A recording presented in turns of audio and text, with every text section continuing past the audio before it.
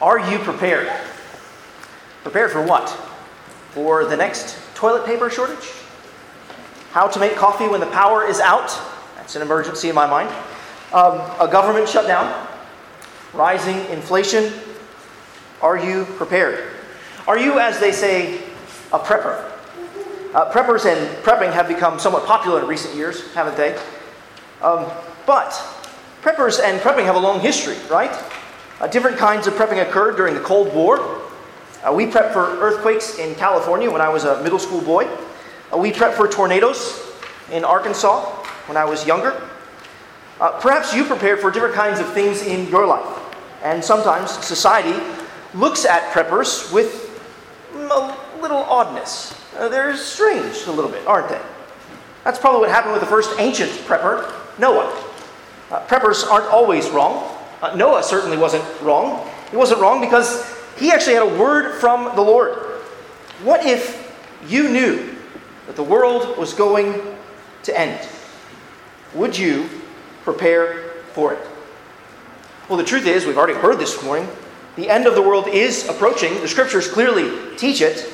The Lord Jesus will return to judge the world with righteousness. And the story of Noah and the flood, which we're turning to study this morning, helps us prepare for the final day of judgment and the return of Jesus Christ. If you haven't done so already, let me invite you to open your Bibles, turn in them to Genesis chapter 6, verse 9. If you're using one of the Bibles provided, you can find the passage beginning on page 5. Genesis chapter 6, that's the large number 6 there in the text, and the verse 9 is the smaller number following that chapter. So far, we have studied the first 5 chapters in the book of Genesis, and in fact, last week we started into chapter 6. That's where we're going to resume our study today. I was actually hoping to preach to the end of chapter 9 today, but as I got further along in my preparations, I thought it best to stop at the end of chapter 8 and dedicate a whole sermon to chapter 9. So, Lord willing, we'll pick up chapter 9 next week. Let me just briefly remind us of what we studied so far. In the opening chapters of the Bible, we saw that God created the world, He created everything and everyone. He made the first man and the first woman. He set them in a garden. He gave them life, labor, and love in a beautiful garden sanctuary to have fellowship and communion with Him. But sadly, Adam and Eve, they threw it all away when they sinned and rebelled against God. They disobeyed His commands not to eat of the tree of the knowledge of good and evil. And yet, in the face of such rebellion, God promised redemption. So in Genesis chapter 3, verse 15, God promised that one day He would send a seed of the woman, a son, who would crush the head of the serpent and so defeat sin and Satan and death. And as we saw last week, as we looked through a bunch of genealogies, we're still waiting for that promised son to come in the story, because sin has really actually spread throughout the whole earth. Especially in Genesis chapter 6, verses 1 to 8, you can kind of scan over those verses. We were told that the Lord saw that the wickedness of man was worldwide. Verse 5, we learned that every intention of the thoughts of man's heart was only evil continually. Man's heart had become an overflowing, ever-flowing fountain of wickedness. This grieved the Lord, and He purposed to judge the world. Because of this wickedness, man had defiled God's good world. And as we'll see today, He purposed to wash it clean in a flood of judgment. At the end of Genesis 5, at the beginning of Genesis 6, we actually met Noah. We were given some hope that maybe he's this son that we've been waiting for, longing for to arrive. But as we'll see from our text today, Noah's not the final son or savior.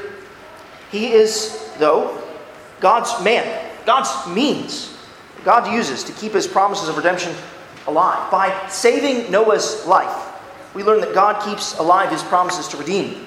Because Noah did not die in the flood, so mankind's hope for redemption does not die. God will keep His promises. The promised Son will come, and one day God will make all things new. This episode of God's judgment becomes a shadowy type of what God will do in the Lord Jesus Christ on the last day. God judged the world the first time through a flood. God will judge the world the last time through fire. But just as the world was saved through one man, Noah, so on the last great and final day of judgment, those who believe God's promises will be saved through the God-man, Jesus Christ. The story of Noah's life before, during, and after the flood of God's judgment teaches us this important lesson. We ought to prepare for the coming of judgment now by entering into God's salvation today. In fact, that's the main thing I think God's word says to you. You ought to prepare for God's coming judgment now by entering into God's salvation today. And those 2 points, they're going to form the outline of the rest of the sermon, which I believe there's an insert there in your bulletin that has a fuller outline provided for you. We prepare for God's judgment now by walking with God, believing His promises, and obeying His words. We begin to think about this first point, prepare for God's judgment now. Follow along as I read Genesis chapter 6, beginning there in verse 9, just verses 9 to 12 for now. These are the generations of Noah. Noah was a righteous man, blameless in his generation. Noah walked with God and had 3 sons, Shem, Ham, and Japheth. Now the earth was corrupt in God's sight, and the earth was filled with violence. And God saw the earth, and behold, it was corrupt, for all flesh had corrupted their way on the earth. The corruption that we see laid out here tells us that this is not some cute story. It's not quaint, as is so often pictured in some children's literature. This is a sober and sad story, and yet a story of salvation.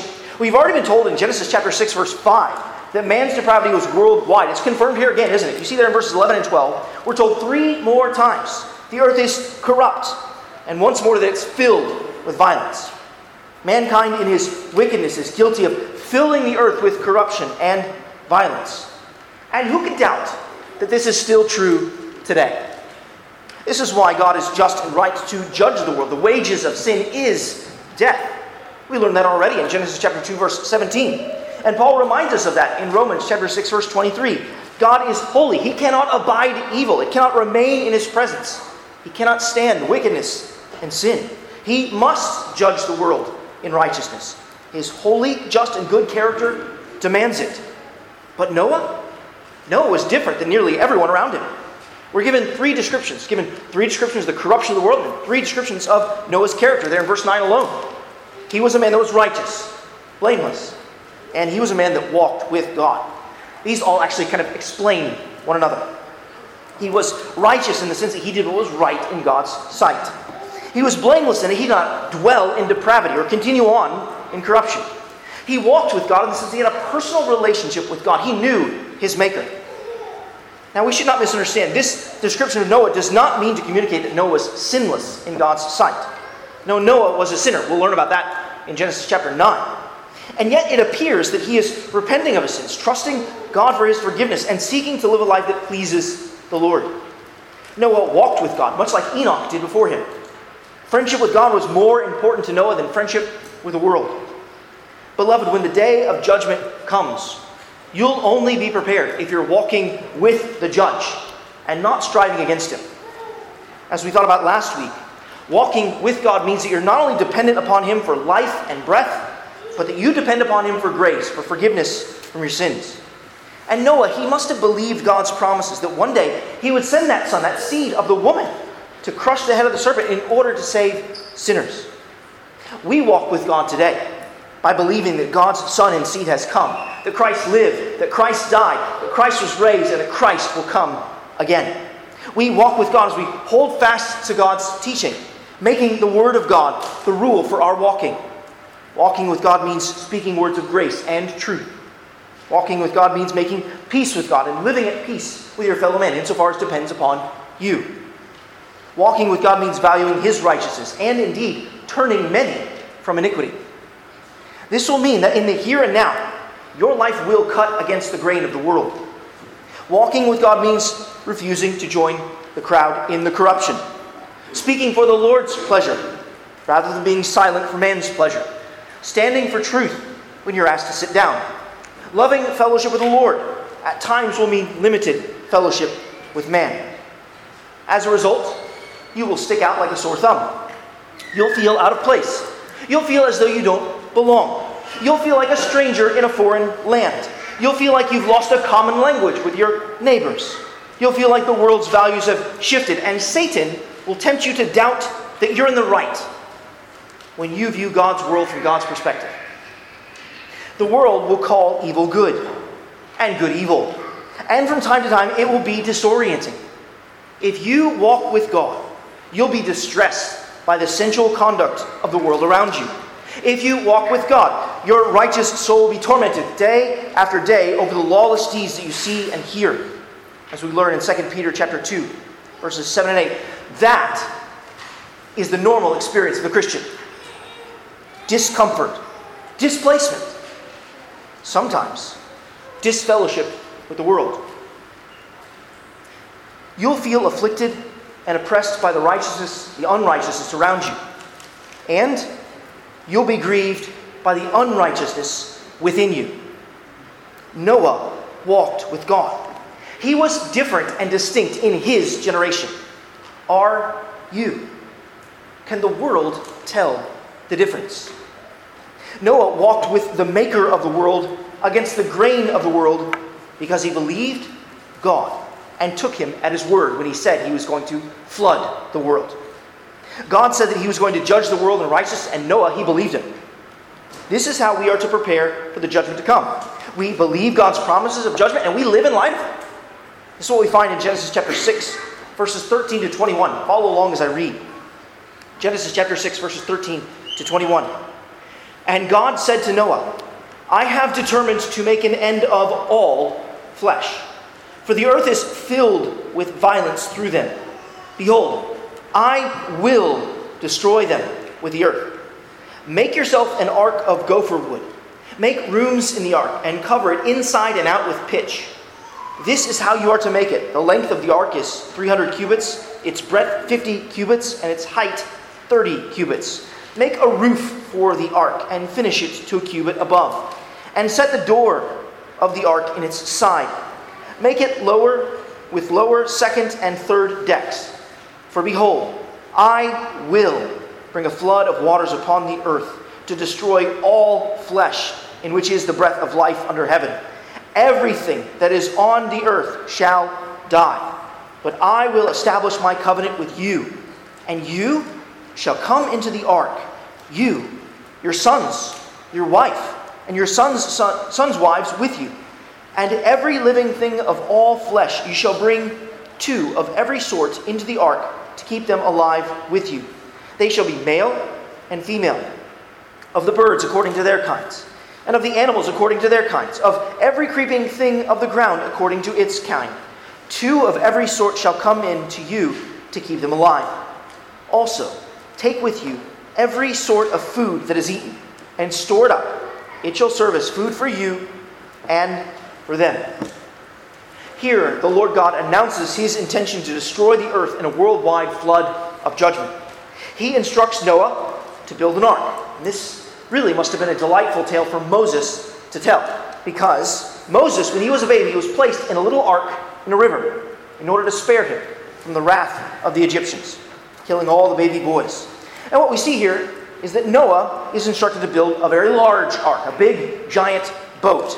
As the ESV Study Bible points out, in modern measurements, the ark would have been around 450 feet long, 75 feet wide, 45 feet high, yielding a displacement of about 43,000 tons. The inside capacity would have been 1.4 million cubic feet, with an approximate total deck area of 95,700 square feet. So God tells Noah to build a very large boat. And God tells Noah that he will save him, his family, and 2 of every living creature on the earth through this ark. God not only promises to make a covenant with Noah, but also to keep them alive. God will bring them in, he will bring them safely through, and he will bring them out. Beloved, do you, like Noah, believe God's promises of judgment? We read them earlier in the service. Jesus promised to return and to judge the world. We read that from his famous Olivet Discourse. His judgment, we're told in that passage, will include eternal fire, eternal punishment. Listen to what our Savior said again in just a few of those verses. Verses 36 to 39 of Matthew 24. Jesus said, "But concerning that day and hour no one knows, not even the angels of heaven, nor the Son, but only the Father.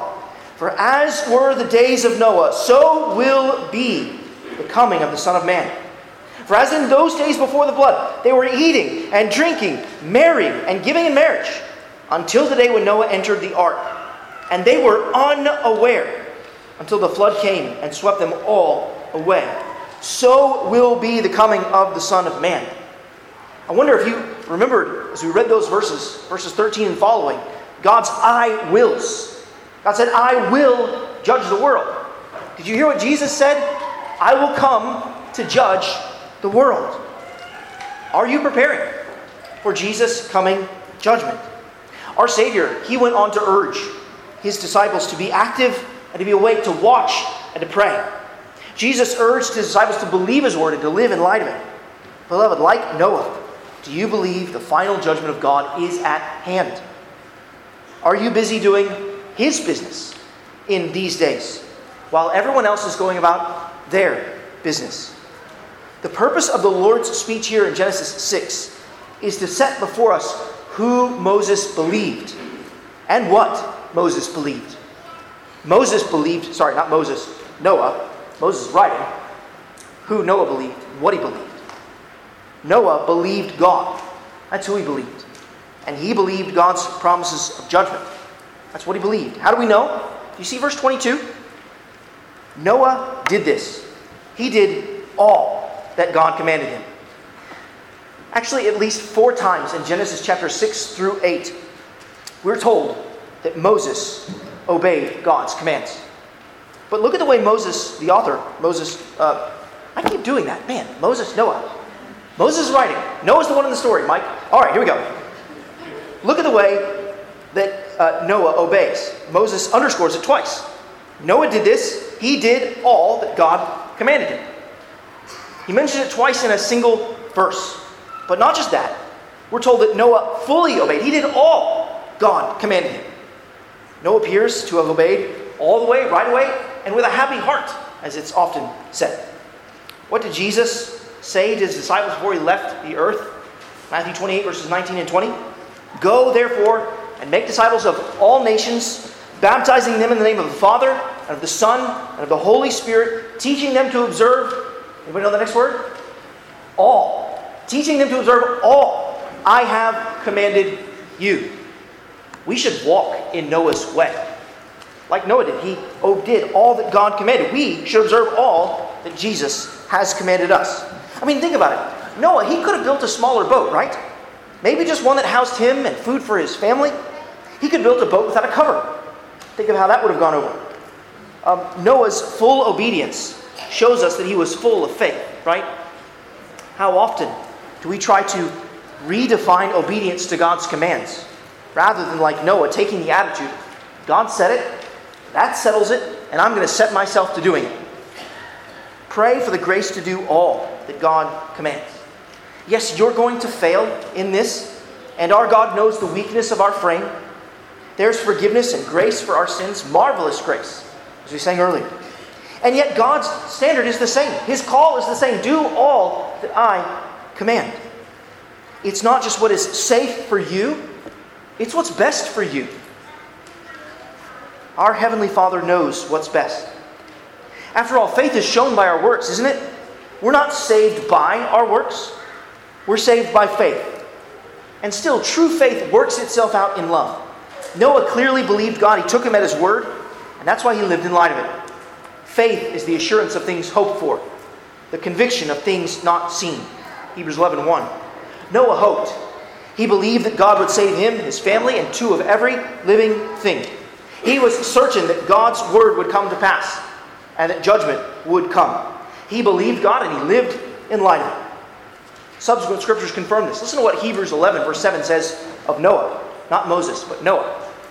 By faith, Noah, being warned by God concerning events as yet unseen, in reverent fear constructed an ark for the saving of his household. By this he condemned the world and became an heir of righteousness that comes by faith. See, Noah's righteousness did not come by his working. Rather, righteousness was credited to it because he believed God. Beloved, if you walk with God, if you believe God's word and obey God's commands, you're going to be weird in this world. Your life, like Noah's life, will condemn the world. And no one likes to feel condemned. So you'll probably face conflict. Your life, like Noah's, will preach righteousness. That's what 2 Peter chapter 2, verse 5 says. It says that Noah was a herald of righteousness. Is your life a living sermon? One which warns the world of the coming judgment?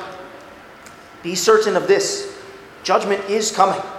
Prepare for that judgment now by walking with God, believing His word, and obeying His commands. Help others prepare for that judgment now by warning them of God's wrath and inviting them to know God's grace in Jesus Christ. We need to say to others, while God holds the door open, enter into His salvation today. This is the second lesson that we learned from Noah and the flood. Enter into God's salvation today. I want to tell you how and why we should enter God's salvation today. From Genesis chapters 7 and 8. Follow along as I read the first 5 verses of Genesis chapter 7. Then the Lord said to Noah, "Go into the ark, you and all your household, for I have seen that you are righteous before me in this generation. Take with you 7 pairs of all clean animals, the male and his mate, a pair of the animals that are not clean, the male and his mate, and 7 pairs of the birds of the heavens also, male and female, to keep their offspring alive on the face of all the earth. For in 7 days I will send rain on the earth, 40 days and 40 nights, and every living thing that I have made I will blot out from the face of the ground." And Noah did all that the Lord commanded him. Here we see that the Lord commanded Noah and his family to enter the ark. He was also to take 2 of every kind of animal and bird on the ark. And we're told yet again that Noah did all that he commanded him. We should not be surprised in the least that God could cause the proper number of animals to file up into a line, 2 by 2, and file into the ark. God is the author of creation. And as creation's author, He has complete authority over it. All of it. In fact, in the next set of verses 6 to 16, reiterate Noah's obedience. Read those verses. Begin there, verse 6. Noah was 600 years old when the floodwaters came upon the earth. And Noah and his sons and his wife and his sons' wives with him went into the ark to escape the waters of the flood. Of clean animals and of animals that are not clean, and of birds and of everything that creeps on the ground, 2 and 2, male and female, went into the ark with Noah, as God had commanded Noah. And after 7 days the waters of the flood came upon the earth. In the 600th year of Noah's life, in the 2nd month, on the 17th day of the month, on that day all the foundations of the great deep burst forth, and the windows of the heavens were opened, and the rain fell upon the earth 40 days and 40 nights. On the very same day, Noah and his sons, Shem and Ham and Japheth and Noah's wife, and the 3 of his wives of his sons with them entered the ark. They and every beast according to its kind, and all the livestock according to their kinds, and every creeping thing that creeps on the earth according to its kind, and every bird according to its kind, every winged creature. They went into the ark with Noah, 2 and 2 of all flesh, in which there was the breath of life. And those that entered, male and female of all flesh, went in as God had commanded him. And the Lord shut him in. The flood continued 40 days on the earth. The waters increased and bore up the ark, and it rose high above the earth. As I said, these verses once again relay Noah's obedience. Look closely at verse 7 again. And Noah and his sons and his wife and his sons' wives went with him into the ark and escaped the waters of the flood. We're told again, later in the text, that they obeyed and went in. Verses 10 and 12, we're told the rains come down, the floods come up. And it's especially horrifying to read there in verse 11. Do you see that phrase? All the great fountains of the deep burst forth. All right, in our day, we're somewhat used to the heavens opening and seeing large amounts of rain come down.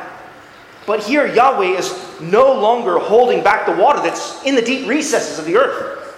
He's sending it forth. God's wrath is awesome, awful, and unstoppable. It is to be escaped because it cannot be endured. Yet again, in verses 13 to 16, everyone in Noah's immediate family gets into the ark, we're told. every animal that God ordained, over and over and over again, we're told they obeyed, they entered the ark. They obeyed and they entered the ark.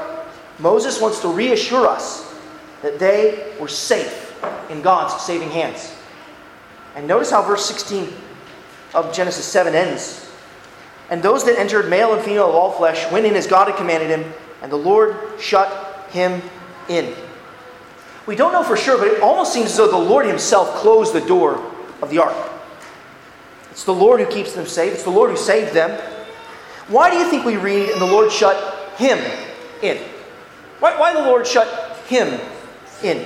Why not the Lord shut them in? Here's why. Because those on the ark are only saved in connection with Noah. He's the one who was righteous, blameless, and walked with God. He's the one who did all that the Lord commanded. And in this way, Noah prefigures Jesus Christ to us, who in an even greater way was perfectly righteous.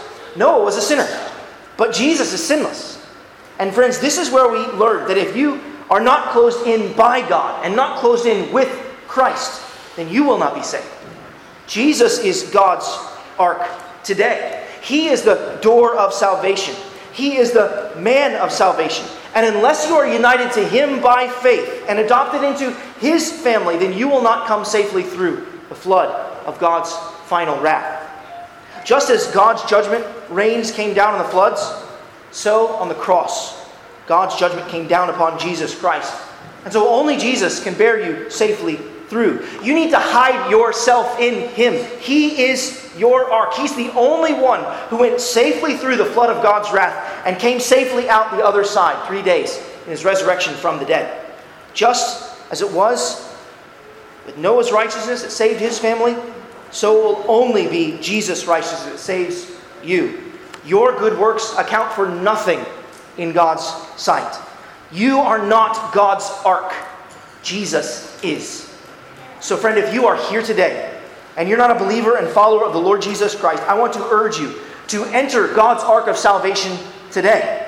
2 Corinthians chapter 6, verse 2 says, "Behold, now is the favorable time. Today is the day of salvation. Escape God's terrible and terrifying wrath." Jesus is God's ark of salvation for you. And friend, God commands you to enter his ark, to believe upon his Son. God commands you to trust in Jesus Christ. Listen to Acts chapter 17, verse 30 and 31. "The times of ignorance God overlooked, but now he commands all people everywhere to repent." Because, why? Because he has fixed a day on which he will judge the world in righteousness by a man whom he has appointed. And of this he has given assurance to all by raising him from the dead. Friend, obey the command of God like Noah and enter God's ark of salvation, Jesus Christ, today. Believe that Jesus lived for you, the life that you've not lived, the life of perfect obedience to God the Father. Believe that Jesus died for you, facing that final wrath of God, that wrath that's brought forward from the end of time to that point in Jesus Christ on the cross, where it's poured out for you and your sins. Believe that he bore it for you, that he was paid the wages of sin in his death on the cross for you. Believe that Jesus was raised from the grave so that you might be forgiven. Bind yourself to Jesus by believing in him, and you will be saved. Friend, forsake your sin, turn away from it, and turn to Jesus Christ. And if you want to know more about what it means to enter into God's ark of salvation in Jesus Christ, to trust in him, to stake your whole hope and eternal future on him, I'll be at the door after the service. I'd love to talk to you about that good news, that there is salvation in the midst of judgment. In fact, salvation comes through the judgment, doesn't it? Dear Christian, I want to exhort you and encourage you to be a herald of righteousness like Noah. Invite others to enter the ark with you. Don't go to heaven alone. Another New Testament text about Noah, 1 Peter chapter 3, verse 20, tells us that God's patience waited in the days of Noah while the ark was being prepared, in which a few, that is 8 persons, were brought safely through. Don't you think that Noah had to convince his wife and his sons and their wives to come with him, to enter that ark with him. Beloved, recognize that God is being patient in this time between Christ's first coming and his second coming. Recognize that this is the time to invite others into God's ark. Who will be your few? Who will be those who come into God's ark with you? Don't you think that dozens of people would have asked Noah, "Hey man, what are you building?" And Noah would reply, an ark, of course. What's an ark? Why is this thing so big? Well, an ark is a boat, and it's big because I'm going to get on it with my family and two of every other kind of living thing. Well, why do you need to do that? Because God is going to judge the world for its sin and rebellion against him through a massive flood, and no one will escape. That's the truth he spoke to me in his word. Friend, you should believe God and not rebel against him. In love, I'm warning you to turn from your sin and to trust in him. Make peace with God. Do you believe this, that he's coming? Do you believe this, that this ark is God's means and method of salvation? Do you want to join me in escaping that flood of wrath and God's judgment? And how many times do you think Noah must have faced rejection and ridicule for a conversation like that? Christian, you need to have honest conversations like that. You need to warn your friends and family members and neighbors and coworkers. You need to welcome them to enter into God's salvation too. You need to risk rejection and ridicule so that God might spare some, even just a few more. Who will be those to whom you boldly say, "Dear friend, I know that this might sound strange, but God's judgment is coming and I want you to escape it"? Would you join me in following Jesus? Would you come to Jesus and be saved? You know, brothers and sisters, it doesn't have to be more complex than that. We need to enter God's ark of salvation personally, and we need to invite others to join us in trusting Christ.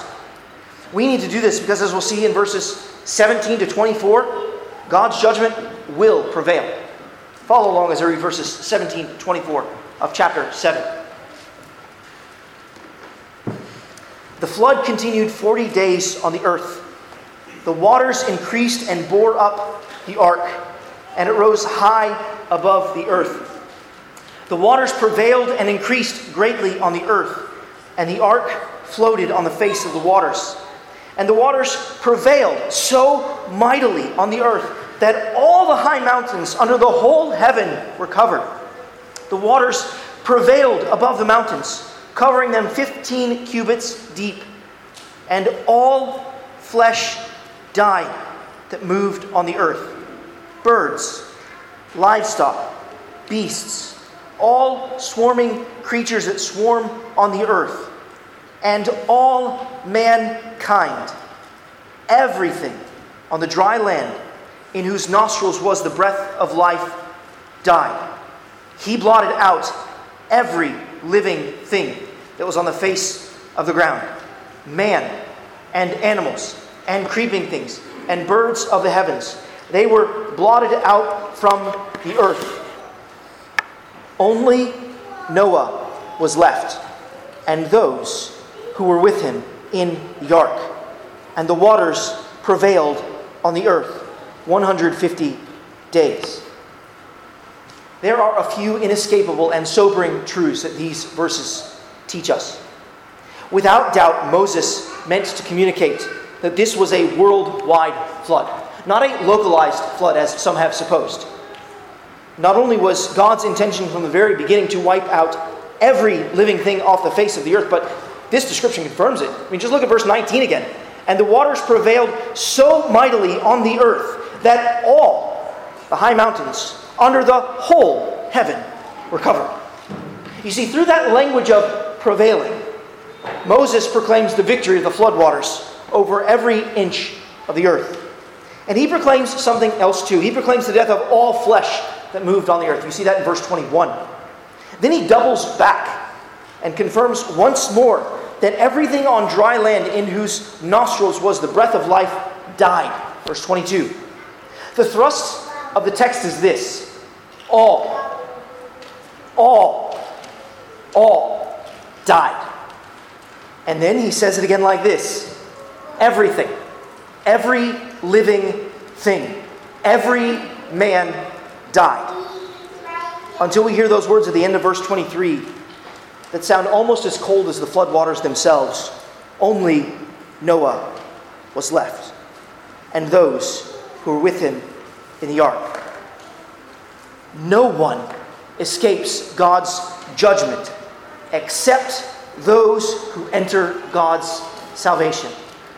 No one escapes God's judgment except those who enter God's salvation. God judged all the men, all the women, all the children on the earth that day. And they were all deserving of death because they had all been born in sin, as David says in Psalm 51:5. They did not believe God's promises and the word that Noah proclaimed as a herald of righteousness. Mr. Spurgeon was certainly right when he declared, "Sin must be a heinous thing, since God, who despises not the work of his own hands, will sooner break up the human race and destroy everything that lives, rather than sin should continue to defile the earth. He destroyed the earth once by water because of sin, and he will destroy a second time by fire for the same reason." Friends, this is but one reason you must enter the ark of God's salvation today. God's coming judgment is real, and nothing but the blood of Jesus can avert it. Whether you are 10 months old, or 10 years old, or 30 years old, or 90 years old, trust in Christ today. Enter God's ark today, because God's judgment will prevail on the last day. But so will God's salvation if you have entered his ark. Look at Genesis chapter 8, verse 1. But God remembered Noah and all the beasts and all the livestock that were with him in the ark. And God made a wind blow over the earth, and the waters subsided. The fountains of the deep and the windows of the heavens were closed. The rain from the heavens was restrained, and the waters receded from the earth continually. At the end of 150 days, the waters had abated, and in the 7th month, on the 17th day of the month, the ark came to rest on the mountain of Ararat. Go back to verse 1. Those beautiful words, "But God remembered Noah." Those are precious words after a punishing judgment, aren't they? It's not as though God forgot Noah, or God never forgets. This phrase in the Old Testament means that God acted.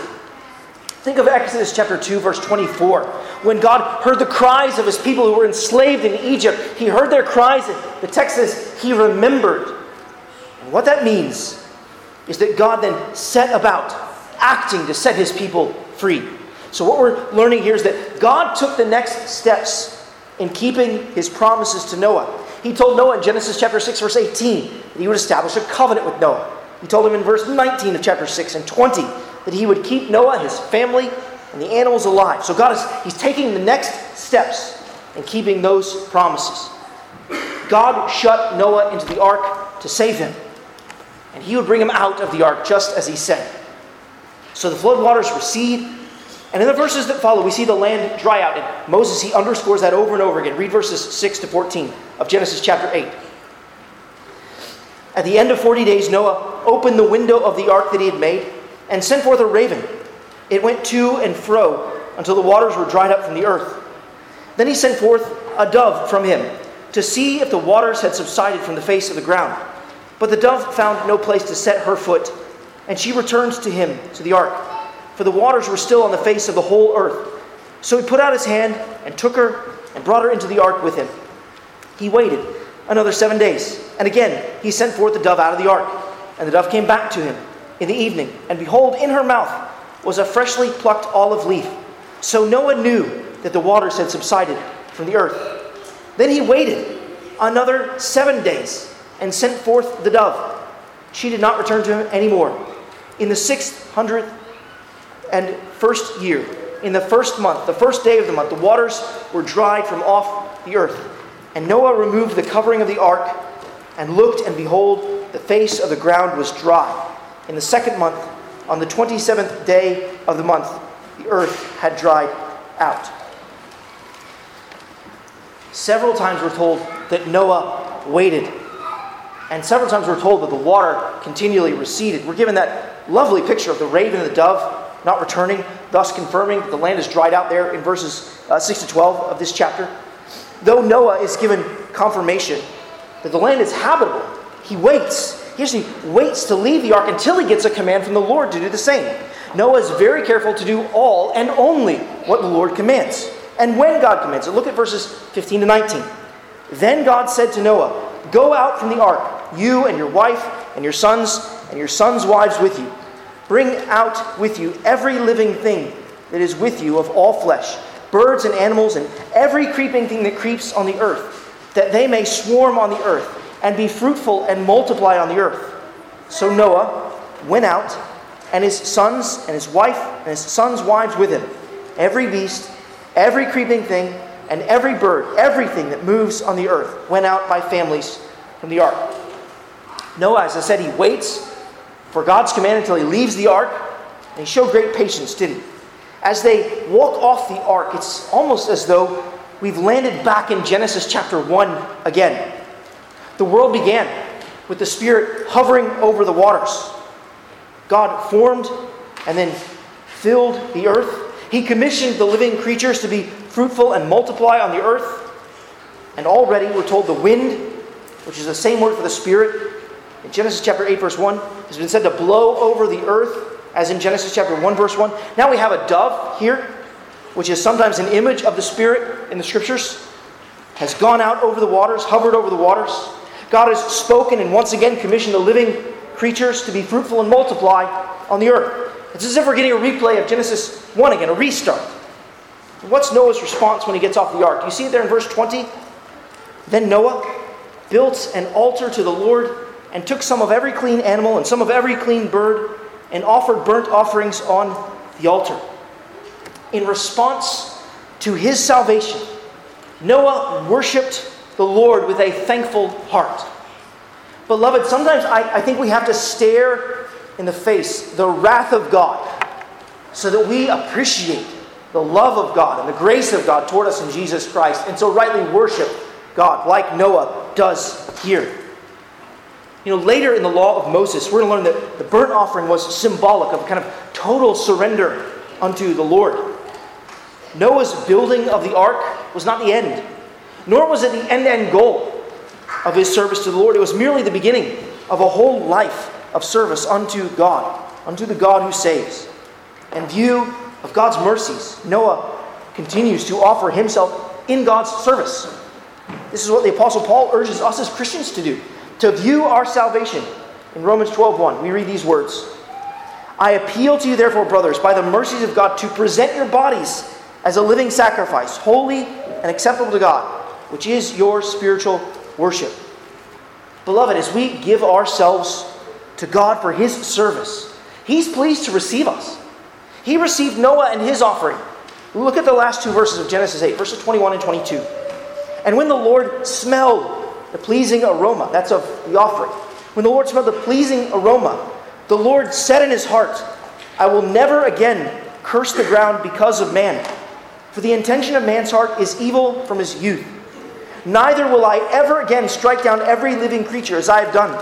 While the earth remains, seed time and harvest, cold and heat, summer and winter, day and night shall not cease." You see that verse 22. Now you know why we sang, "Great is thy faithfulness." It picks up that same idea there at the end of verse 22. But notice, verse 21, God received Noah's sacrifice. And then he went on, verses that follow. He went on to promise stability in the created world. While the Lord recognizes that man's heart is still full of sin and evil, verse 21, he promises to never again strike down every living creature as he had done in that worldwide flood. Now, do we still have floods today? Natural disasters like that today? Yes. Do people still die in them? Sadly, yes. But they are nothing like what Noah and the world just went through. From that day forward, God would resume the regular seasons. Great is his faithfulness. These promises are going to be fleshed out further in Genesis chapter 9. We'll have to think about them next week, Lord willing. But as we conclude, we need to consider that God's saving purposes toward Noah and his saving purposes toward us in Christ have and will prevail. And this ought to further our faith and fuel our worship. Beloved, having been brought into the ark of salvation, having been united to Jesus Christ and saved through him, we should give thanks. We deserve to face God's judgment. You deserve to be overwhelmed by his fiery wrath. You should give thanks to the Lord that his Son bore that for you. We should live thankful lives from this day forward until the day we die, or until our Lord Jesus returns in judgment. Live this day and every day that the Lord gives you, preparing for his return with a thankful heart. If you can believe it, the final judgment of Christ will be far more terrifying than this flood. This is a small shadow of what will come in full. So walk with God. Believe his promises. Obey his commands with a glad and joyful heart. He loves you. He sent his Son to die in order that you might be saved. He has provided an ark for you. Consider these words from the good Dr. Ryle, looking at that great day of judgment. In the day of judgment, true Christians shall be perfectly safe. Not a hair of their heads shall fall to the ground. There shall be a hiding place for all believers in Jesus when the wrath of God at last bursts on this wicked world. Those mighty angels who rejoiced in heaven when each sinner repented shall gladly catch up the people of Christ to meet their Lord in the air. You will be drawn to the side of Christ, just as those animals were drawn into that ark and Noah's family.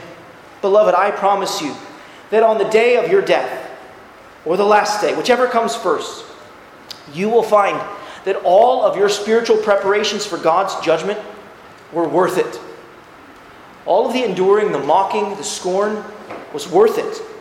All of your walking with him, believing him, obeying him, against the grain of the world, will have been worth it. On that last day, you will not simply feel a sense of relief because you've escaped God's wrath, but you will rejoice like Noah when he offered his sacrifice, because you've been received by God.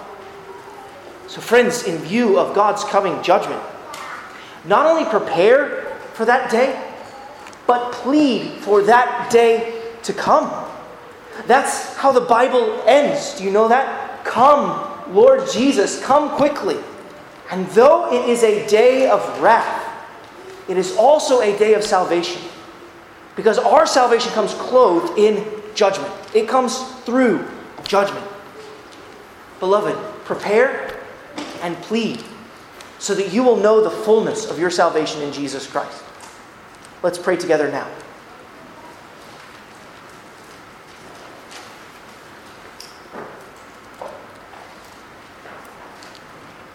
Heavenly Father, we are sobered by the carnage of the curse in this world. How sin has spread and wreaks so much violence on this earth. How corruption is everywhere we turn. And how sadly at times we have actually contributed to it. Oh, we pray and ask that you would forgive us of our sin and our wickedness. We know that we are deserving of your judgment and wrath. And yet we give you thanks for this story of Noah, how it promises a glimpse of your grace, a glimpse that we know and is unfolded in the New Testament in Jesus Christ. Thank you for offering your Son to us as a sacrifice to satisfy divine justice, so that we might be reconciled to you. Oh, Father, we pray and ask that you would draw each one here today into your ark of salvation in Jesus Christ. We ask that you would cause us to bend the knee to the Lord Jesus and love him and serve him, like Noah offered himself to love and serve you. And we pray and ask that you would come quickly so that we might know the fullness of your grace toward us in Jesus Christ. And it's in Jesus' name that we pray. Amen. Well, friends, brothers and sisters, our final song together this morning is that song on the insert in your bulletin, Lo, He Comes with Clouds Descending. Go ahead and pull that insert out from your bulletin. This song is about the coming of the Lord Jesus Christ, that day when which He will come to judge the world in righteousness. And it includes a petition from the people of God. Notice there, the song ends how the Bible ends. Oh, come quickly. Oh, come quickly. Oh, come quickly. Hallelujah. Come, Lord, come. Let's make this the petition of our hearts in song. Let's stand as we sing.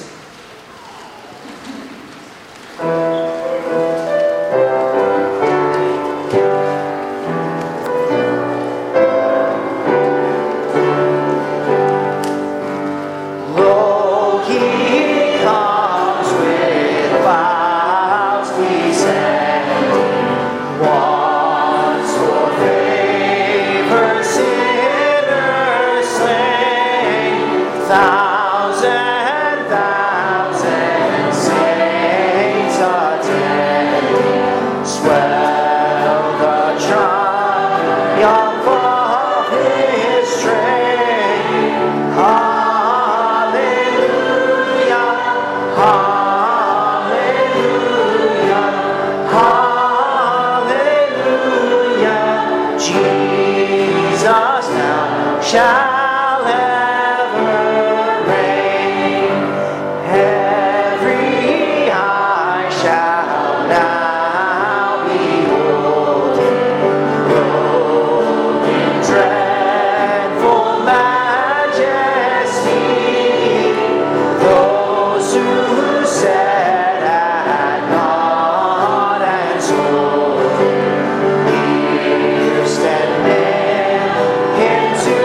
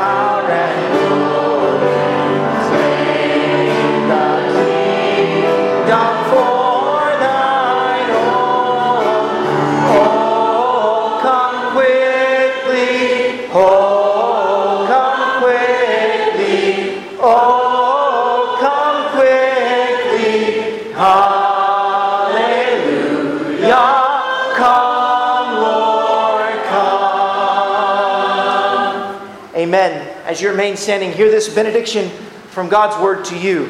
May the grace of our Lord Jesus Christ be with you now and forevermore. Amen. Amen.